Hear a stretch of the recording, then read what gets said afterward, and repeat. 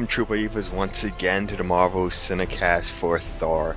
As always, I am joined by Tony. Verily I say unto thee, good day.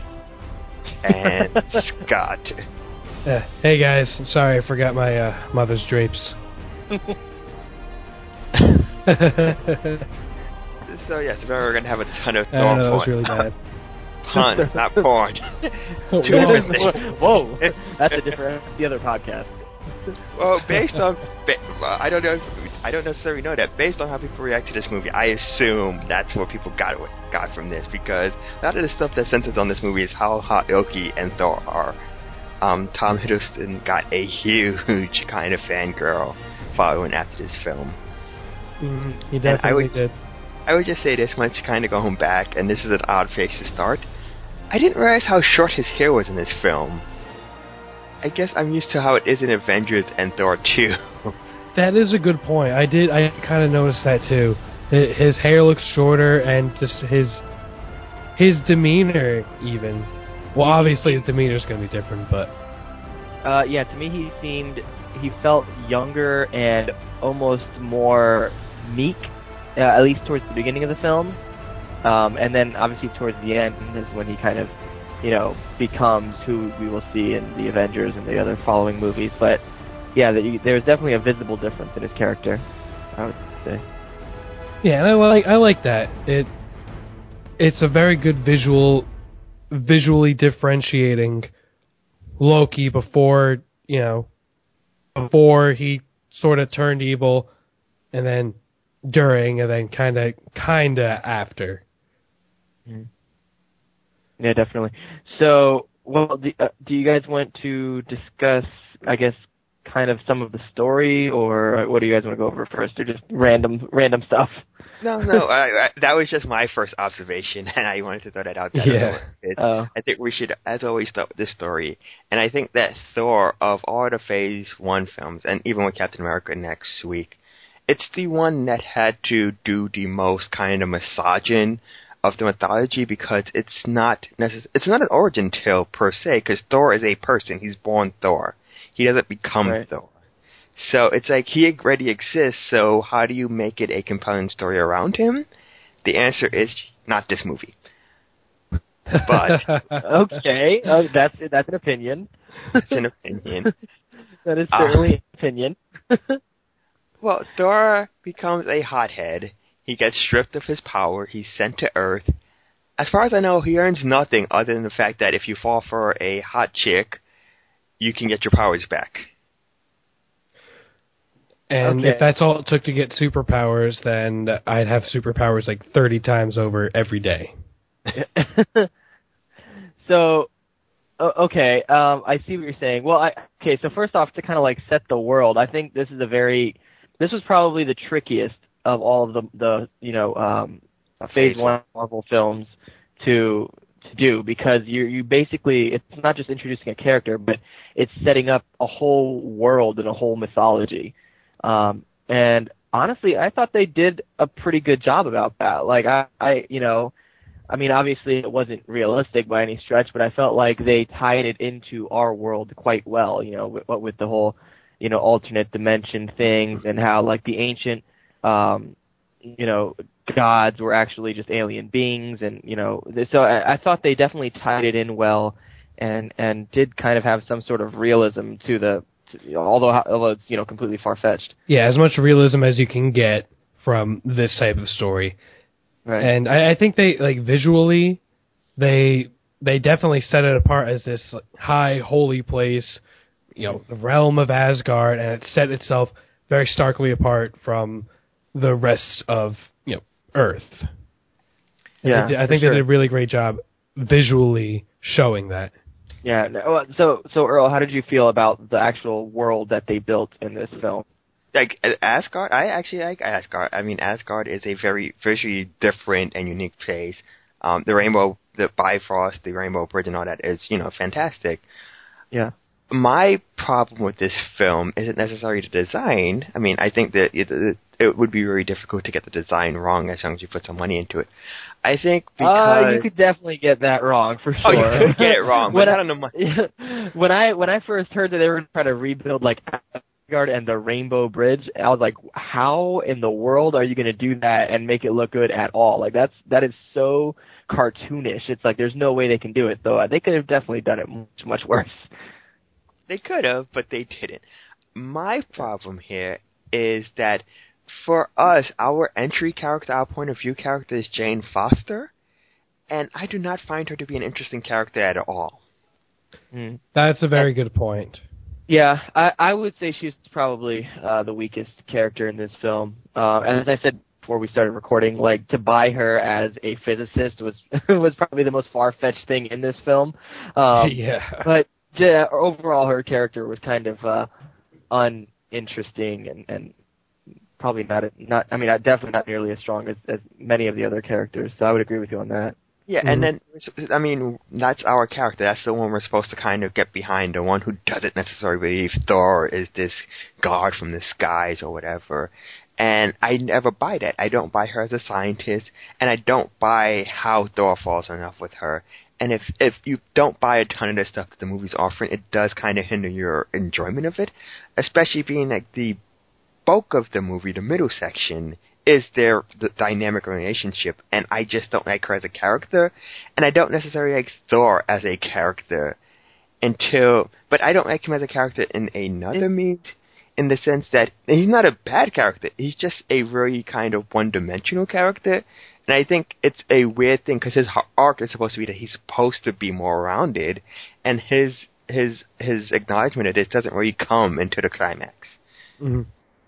It's funny how you said that you don't that we've been saying that we don't find Natalie Portman as Jane Foster as a believable sort of character physicist, and we don't find her connection with Thor to be realistic, but we talk about how we actually kind of see the realm of Asgard and Thor and all this fit into the story, and we find that more realistic than the love story. Yeah, I was just about to comment on that. That is pretty funny how, like, that's the one thing that we're like, that's a little far-fetched.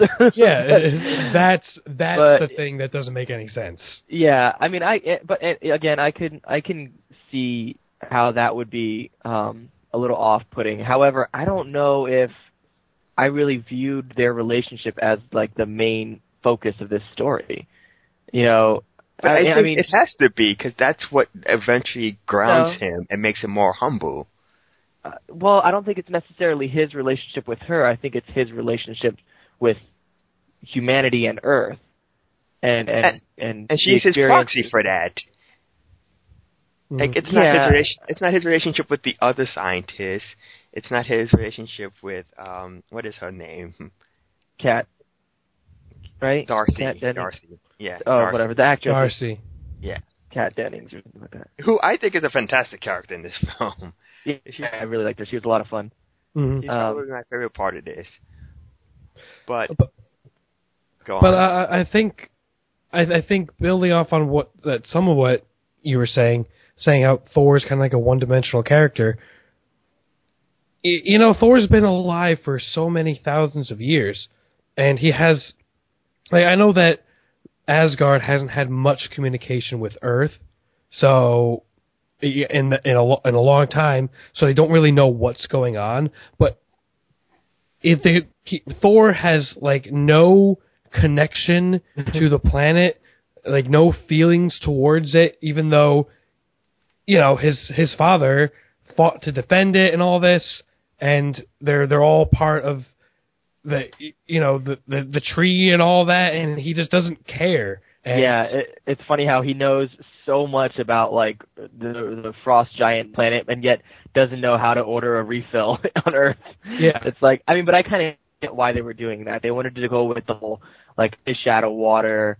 What's the movie with Coming to America kind of thing, where you're in this new world and you don't really know how to react and how to do things, and they wanted to kind of go with that humor. So I think that if you look and I don't know if this is even a good thing to say, but if you look too deeply into this story, you're definitely going to find a lot of problems with it. I think it's not supposed to be viewed that deeply. I think it's supposed to be just a shallow, fun, blockbuster summer popcorn film. Which I'm fine with, but even on the surface level, the movie never really engaged me because I don't care for the two leads. I care for a lot of the supporting characters, and we're going to get to this in a sec. Or I guess we can talk about this now. It has the same problem we've had with the first three Marvel films in that I don't necessarily like the villain. And, I mean, you can make a case that Loki's the villain, but for the most part, he doesn't become the villain until the climax of the film. And you have the villain of the first two-thirds is the Ice King. And he's not very there. Well, is he now? I mean, it's weird. The whole thing. It's very hard to place exactly where the evil comes from. Well, what's his name now? The ice giant. Luffy. Yeah, Luffy or Luffy. Yeah. He's the bad guy in like that first scene when they go over to the ice world. But for a large portion of the film, it's Loki. It's Loki moving around in the shadows and it's him moving around in the shadow. But the overt threat, because you remember he comes back to kill Odin, and that's when Loki betrays him, and that's kind of when Loki ascends to the film's main bad guy. Like Loki is manipulative and kind of a dick, but he's not outright evil until he sends somebody to attack Thor on Earth. I guess I don't know. It's a little tricky in this particular film because no one going into the film was surprised that Loki was the bad guy. Everyone knew going into it. Yeah, Loki's the bad guy. He's the bad guy. It's common knowledge. I think that hurts the middle because he's the most interesting villain that we get from Marvel because he's not necessarily pure evil. He's just kind of troubled because he doesn't know where he wants. Yeah, well, I mean, even before that, he doesn't know where he belongs. He's an ice giant. Well, he's a frost giant that Odin stole when he was a kid, and he finds that out, and that does conflict you. Like, not that you were adopted, but literally that your dad stole you from some other people. I never told him that, so I can understand where he's coming from, but he's not outwardly evil until he needs to be at the end. And I think you don't necessarily need to be, mustache twirling evil, but there's no compelling thing to tie in the middle third of this film, because you're transitioning between Loki's, rise and Thor's mini origin, or whatever you want to call it, his humbling. Yeah. Yeah, and even then, I don't think Loki ever really becomes pure evil. Like, I don't even think to date he is purely evil. I think that's one of the reasons why he's such a good character, is because although he does a lot of really screwed up things, his intentions are in his own way, in his own mind, pure. Like, I think Avengers, he's pretty evil. I don't know if there's a shade of gray for him in Avengers. Yeah, in the Avengers, you're right. It does become a little more black and white at that point. But definitely in this movie and in the second Thor movie, in this movie, spoilers, at the end, he saves his father's life, basically. Well, I was confused by that because he set up the Frost Giant King to die. But I didn't know his game plan. Was he going to kill Odin at that point, or what? I think that what he wanted was to just stay in control of Asgard until, or if, Odin ever came out of the Odin sleep. And when Odin did come out of the Odin sleep, he wanted to have done something of note. And killing the Frost Giant King is pretty noteworthy. Well, I think he's very conflicted and very confused. And, I don't think he just saved Odin because he wanted... I think he did it because he feels for him. And not to jump too far ahead, but, in the second film, when he finds out about his mother being killed, he's, deeply distraught by it. And it's not for any ulterior motives, but those are the people that raised him. So I think there is some good to him, and I think he's just confused. at the same time, if you want to jump into the second one, it's implied that he kills Odin. Well, he definitely does something with him. He does something with Odin. He usurps him from the throne, kills him or not. It's kind of implied that he kills him because he's now Odin. So I don't necessarily know if it's a self thing, but yeah, I was kind of confused by that because he was the one who told him how to get into Asgard and told him that Odin was in the Odin Seep and all this other stuff. Which is, I also have to say, it's really awesome to have stuff named after you. Like, I want that girls. I am going to have the Tony sandwich, and then I'm going to sit in the Tony couch. Oh, I wish I could have things named after me like that. That'd be pretty cool. But you gotta be like the king of an alien world to do that. So That's true. I don't see that happening. So here's one interesting thing that when I was reading up on this movie, just doing a little bit of research before we went on, is the director of it is Kenneth Branagh. So I don't know if you guys are very familiar with him, and I think one of the reasons that they chose him as the director was because he has worked with a lot of Shakespearean type films. Like he's worked on Hamlet, he's worked on what else was I think? Hold on, I had the list here. Oh, Much Ado About Nothing. Not the Joss Whedon one. It's like way back in '93. Henry V. He's done a bunch of that kind of like Shakespearean world films, and so I think that's probably a big part of the reason why they decided to bring him in for this movie, because they were trying to tie it to that realism. So I think he did a pretty good job about that. I definitely feel like the story was somewhat shallow.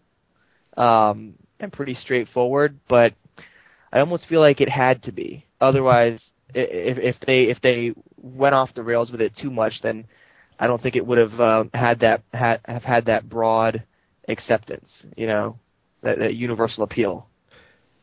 Yeah, because Thor's not one of those. A lot of people know about the existence of the character Thor, but for a lot of people, he's not he's not really too well known, even though he's, one of the Avengers, one of the founding Avengers dating back to the comics. He's not as unknown as some of the characters that Marvel's working on now for the next phase of movies, but they kind of had to make him more able to connect. Yeah, and right. I think the biggest thing, especially for our culture, is the fact that they are kind of, in the comics, they are gods, and here they kind of make it a mixture of magic and just like an alternate dimension, or like a distant planet or something like that. Like right. They are still gods because they have like the books that show like, look, Thor and Odin were from myths and stuff like that. They can't be real, but they do try as much as you can to ground it. Like he doesn't do, like yes, he throws down lightning and stuff, but he doesn't necessarily, there's nothing that he does that's too godly or anything like that. Right. Well, you gotta realize that. Of course, that they, we are kind of like the ideal audience for these filmmakers, but what they want to do is they want to have, they want my mom to go and watch the movie, and so you have to kind of ground it in realism or make it interesting enough to those non-comic fans and people that are completely unfamiliar with the characters. You have to make it interesting for them to want to go and see. So I think they did a pretty good job with that, which might be to some of the more hardcore fans' dismay. Maybe we were, some of us were looking for, something deeper in the comic world, but I think they did what they could to appeal to everyone. Yeah, I think ultimately though for me this just didn't mesh well. It didn't come out into a really nice and juicy movie. It was like an undercooked steak. Yeah, it does suffer from, like, for a comic book movie, it doesn't have like we said, a very clearly defined villain, because a lot of people who aren't familiar with Thor and Marvel Comics don't really understand that, hey, this is the only time you're going to see Loki not evil in some way. And they see him as this, tragic character, and they see the Ice King as the villain, even though he doesn't really do much, and we don't have any sort of real villain play until the very end, and it's kind of unexpected. So I can see where you're coming from with that.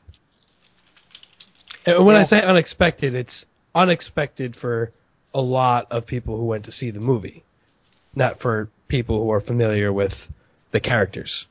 Right. What's funny is I remember before this movie came out, and as you guys know, I've been following comics my entire life. Like I had, Nerd.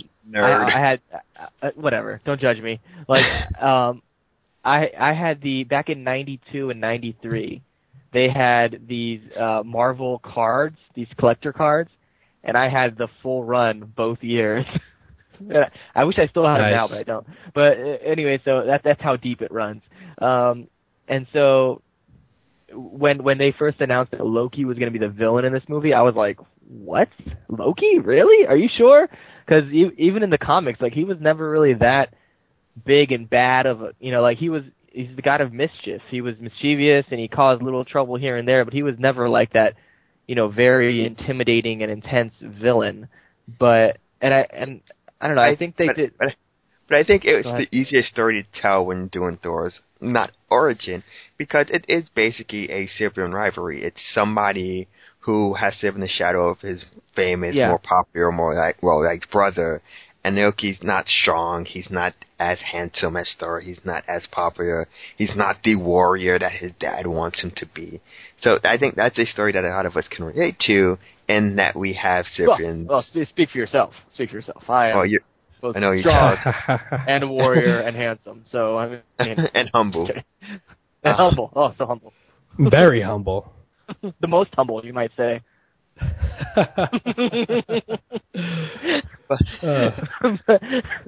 But yeah, no, I definitely agree with what you're saying. Well, what I was going to say though is that, like, since I didn't anticipate him being like this big intimidating threat, I thought they worked with his character well in this film. Like they definitely played off of that.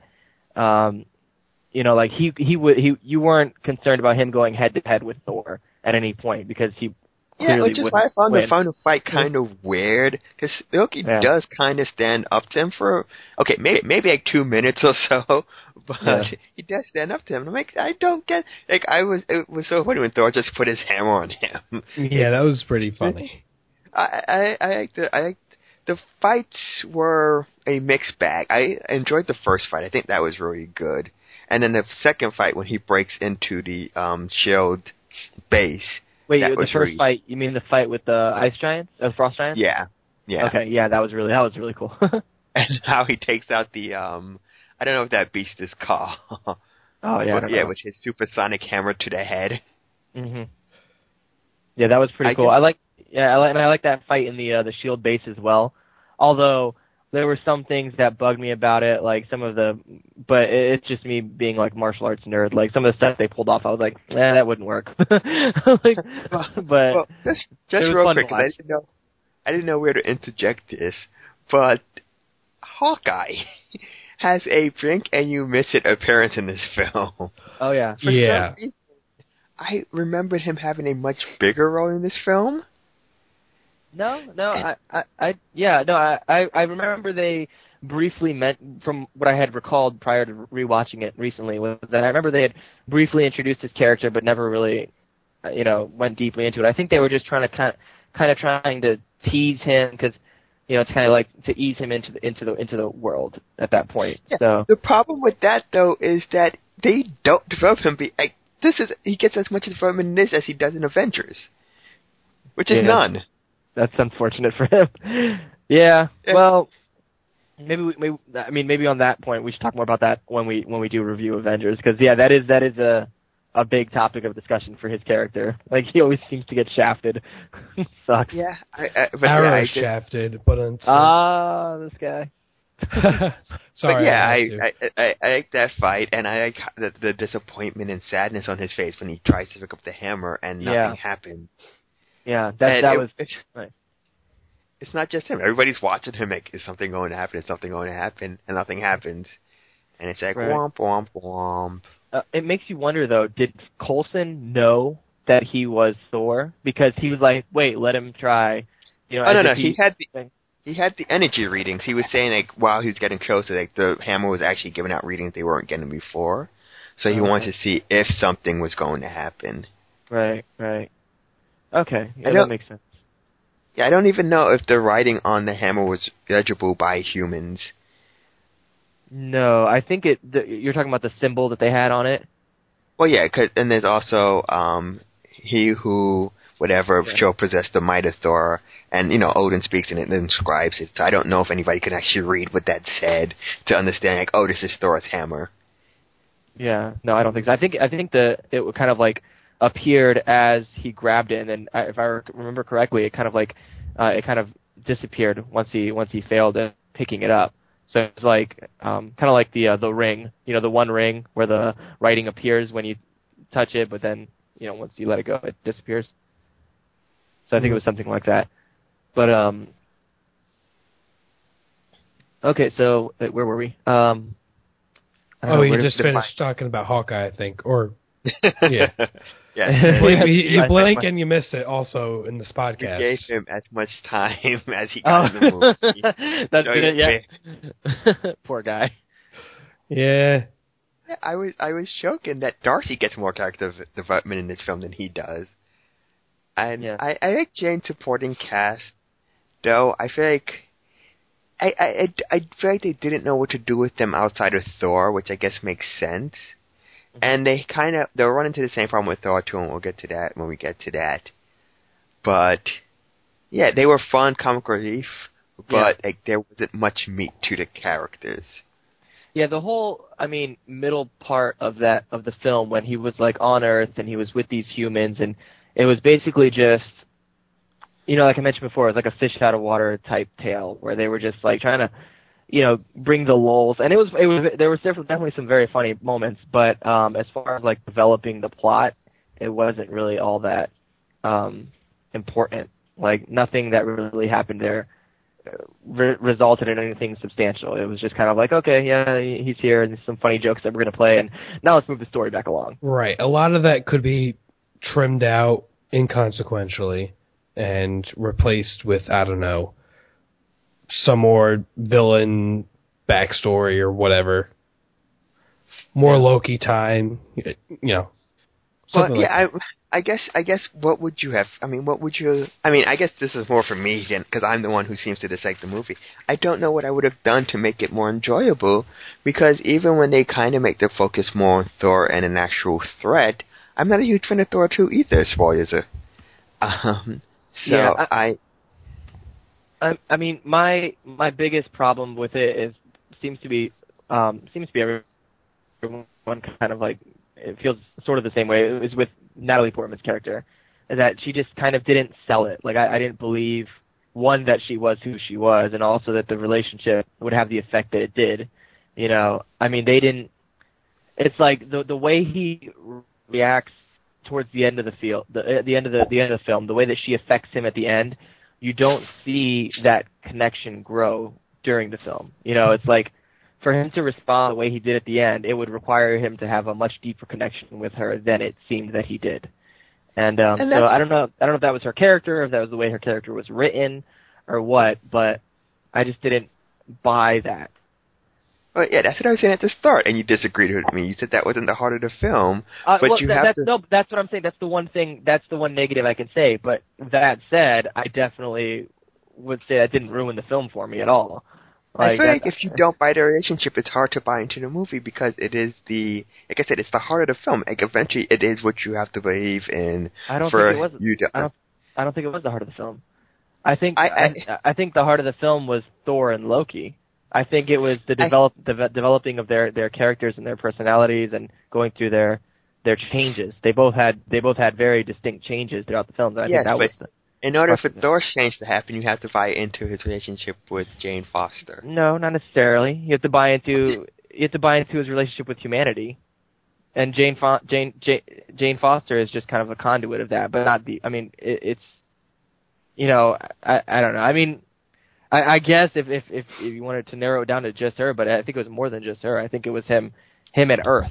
I think that's what the real him and Earth. It really, honestly, they go way back. Him and Earth, him and humanity.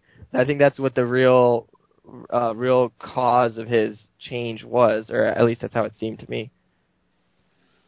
Well, I will disagree, and it makes no sense to argue in circles about this. Oh no, I mean it's just it's, again, everything's subjective, so it's how you view it. But I think, I mean, overall, I think it did what it set out to do. I think that it was a fun, entertaining movie that helped bring in a wider audience. Hey, you do a final wraps before we get there. Okay, all right, all right, you're right. Okay, I'm sorry. We'll move along. Yeah. I guess since Tony wants to get out of here, apparently. No. We can kind of talk about. I think it's not necessarily. Well, I do think it's a problem with this film, but it's more so once you see. It's kind of funny going back to the Avengers and watching this. The end of this film kind of sets up that Thor destroyed the Rainbow Bridge, and he'd have no way back to Earth. He wouldn't see Jane Foster and all this other stuff.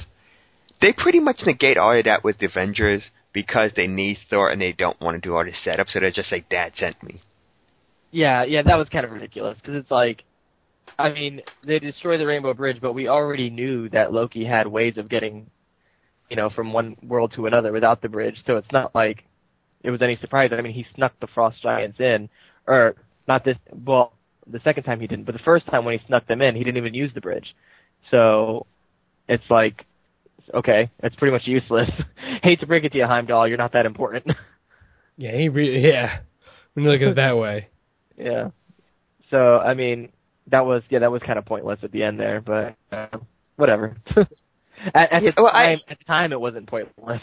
No, at the time, I think at the time I remember criticisms, and I kind of agree with it, and I think it gets ruined retroactively because of Avengers, is that it gives the movie a sense of non-ending, because it's like, it's basically like to be continued, and then it's like, that to be continued doesn't get picked up in the next movie, but they somehow have to go back to it for Thor 2, which they kind of do, because he can't free transport between Earth, but it's like, it's not something we're going to do with Avengers because we need him in the film.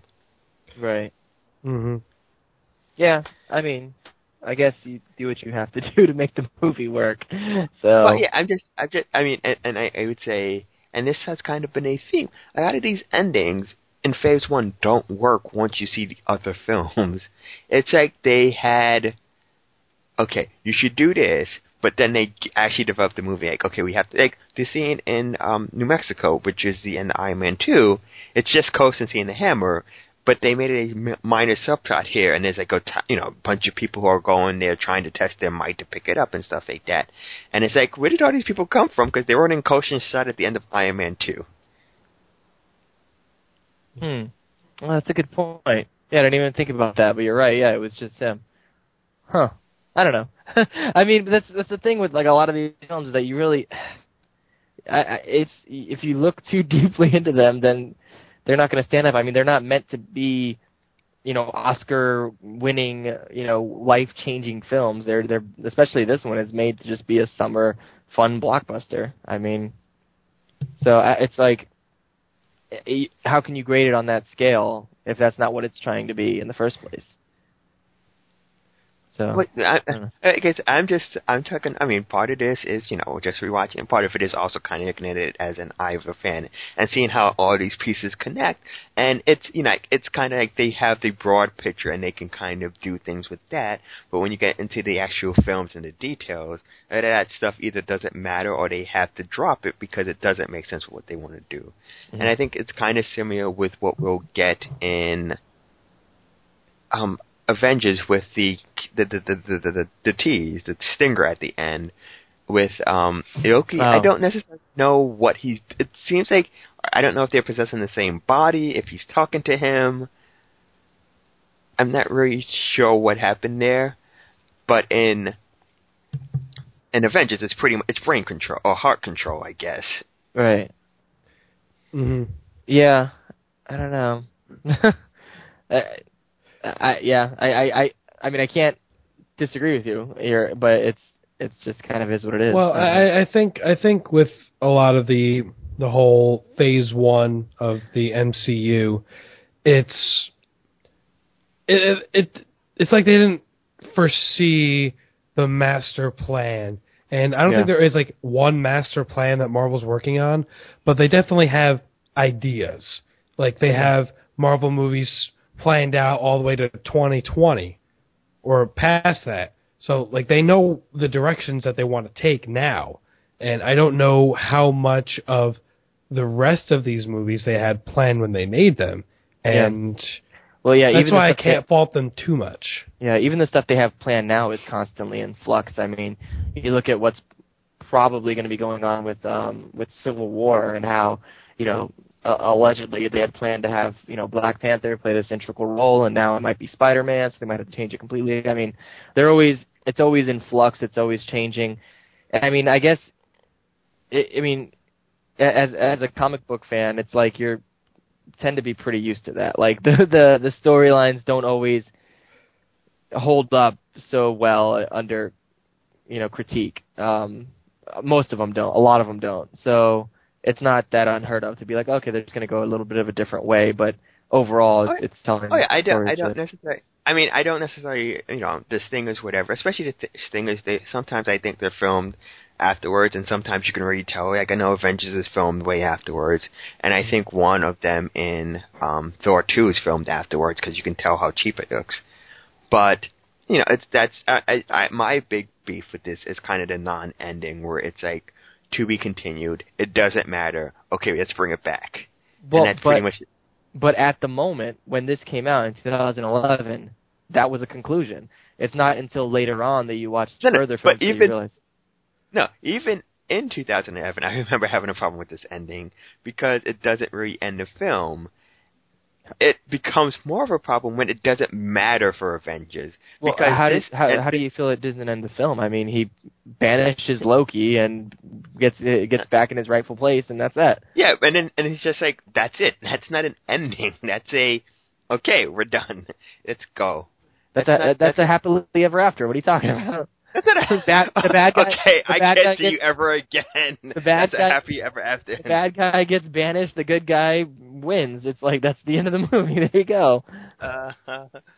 But yeah, like I said, I mean, to me, it's not a deal breaker because I already said I'm not a huge fan of this film. So this isn't a deal breaker. It's just one of those things that it's like whatever. Well, I will say I'm glad that we finally disagree on something because like the prior films were like I agree. But I would say I also disagreed a bit with Iron Man 2, but I think we're on the same page. I think our liking of it was just on various levels. Yeah. Is there anything else in Thor that you folks want to mention? I mean, I guess are we summing it all up now, or I was gonna say we missed the other best part of the film, which is Thor's Warriors 3. Well, I thought you were gonna say Coulson. Yeah. Coulson. No, the other Warriors 3. Or who was it? What did he say? The Son of Cole? No, Robin Hood, Xena Warrior Princess, and Jackie Chan. Yeah, that was...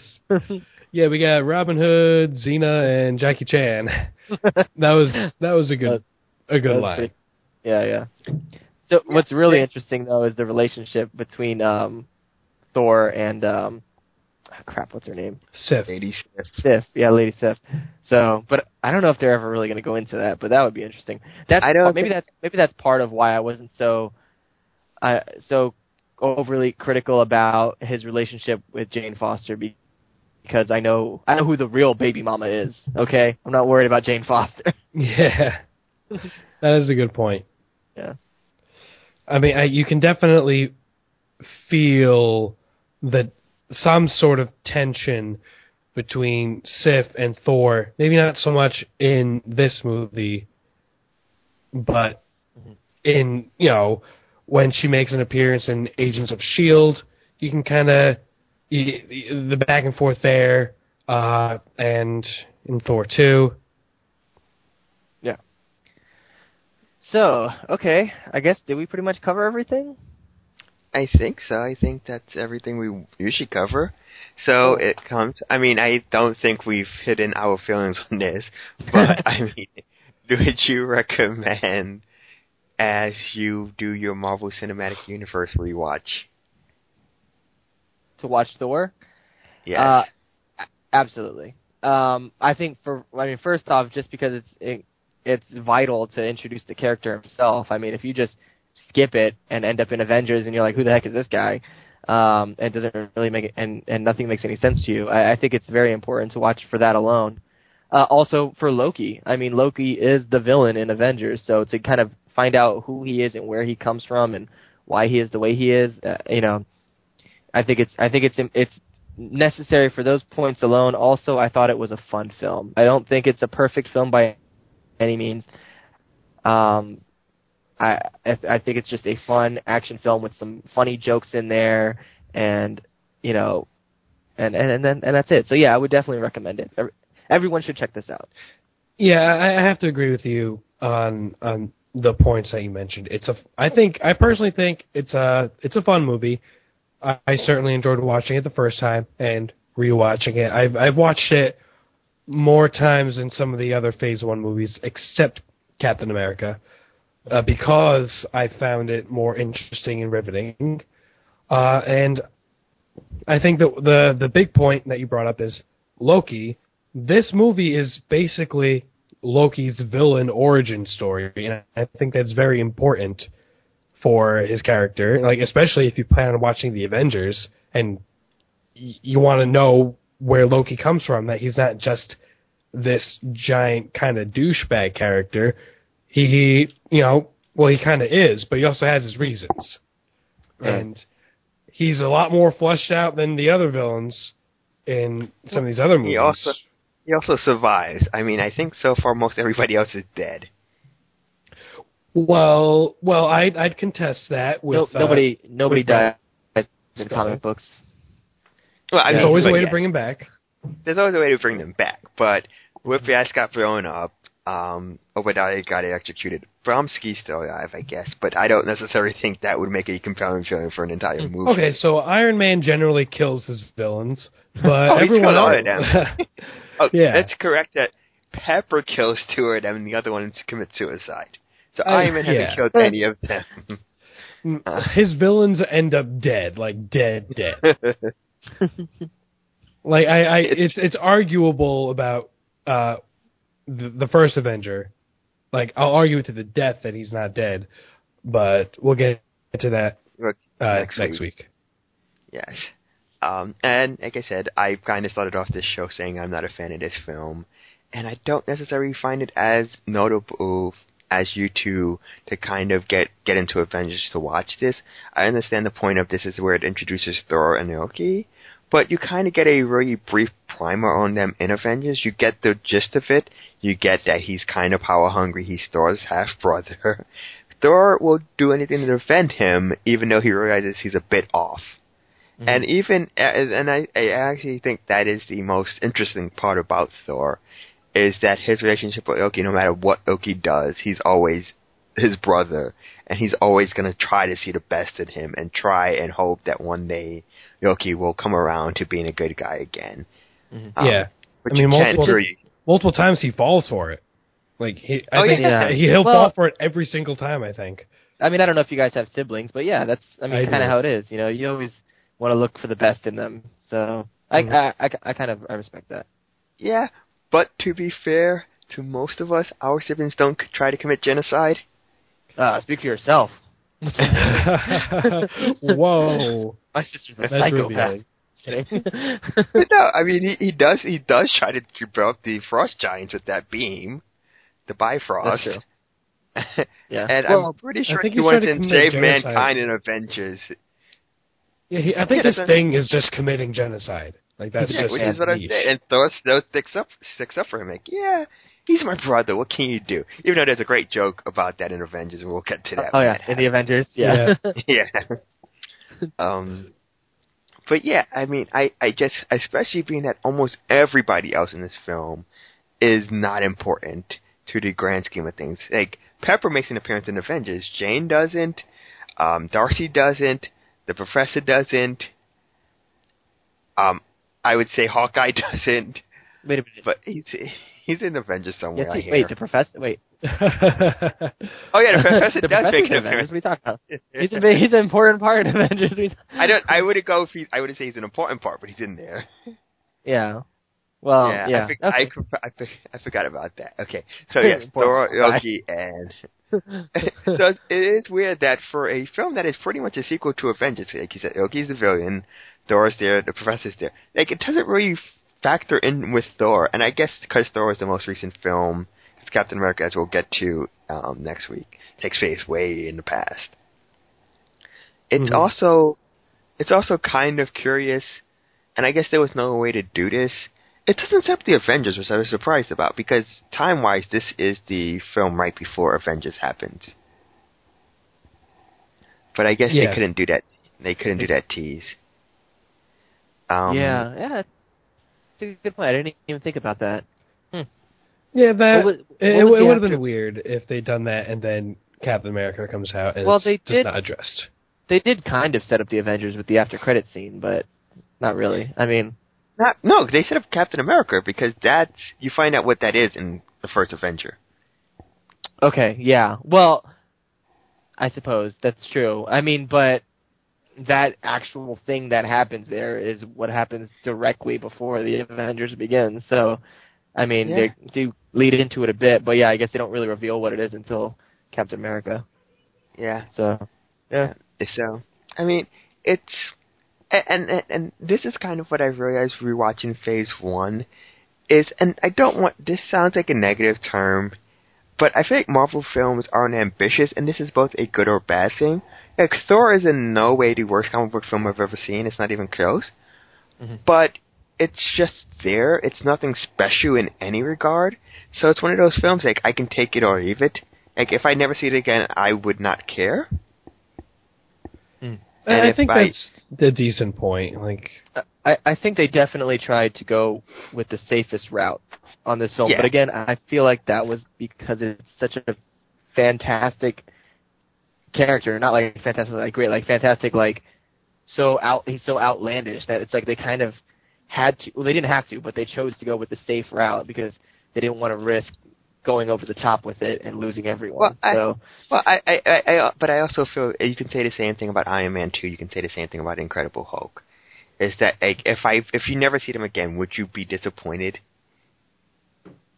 No, not particularly. No, Iron Man 2 and Incredible Hulk, not really. Yeah, and that's what I mean by not ambitious. Like they aren't bad movies. They're just kind of like I would actively avoid Batman and Robin. At least that means it's left an impression with me, even if it's a terrible one.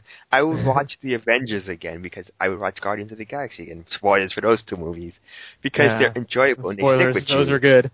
But like the ones that don't stick with you, it's just like whatever. It's like fast food. Like you'll eat it in a moment, but like it's nobody's ever like, oh man, I really need to go for McDonald's right now. What? You've never craved McDonald's before? Like no, McDonald's is just like, oh, I need food. It's right there. I don't know. You're out of your goddamn mind. I've craved McDonald's before. That's it. It's official. Eat, so that explains why you hate Thor. Because you hate all Thor, good things. I know. What good things about anyhow? They have great chicken nuggets. The McFlurry? Oh, get out of here. Ferry will be back next week with our recommendations for Burger King, and then the week after that with Wendy's. So for myself, Scott and Tony, this has been the Marvel Cinecast for Thor. All right, see ya.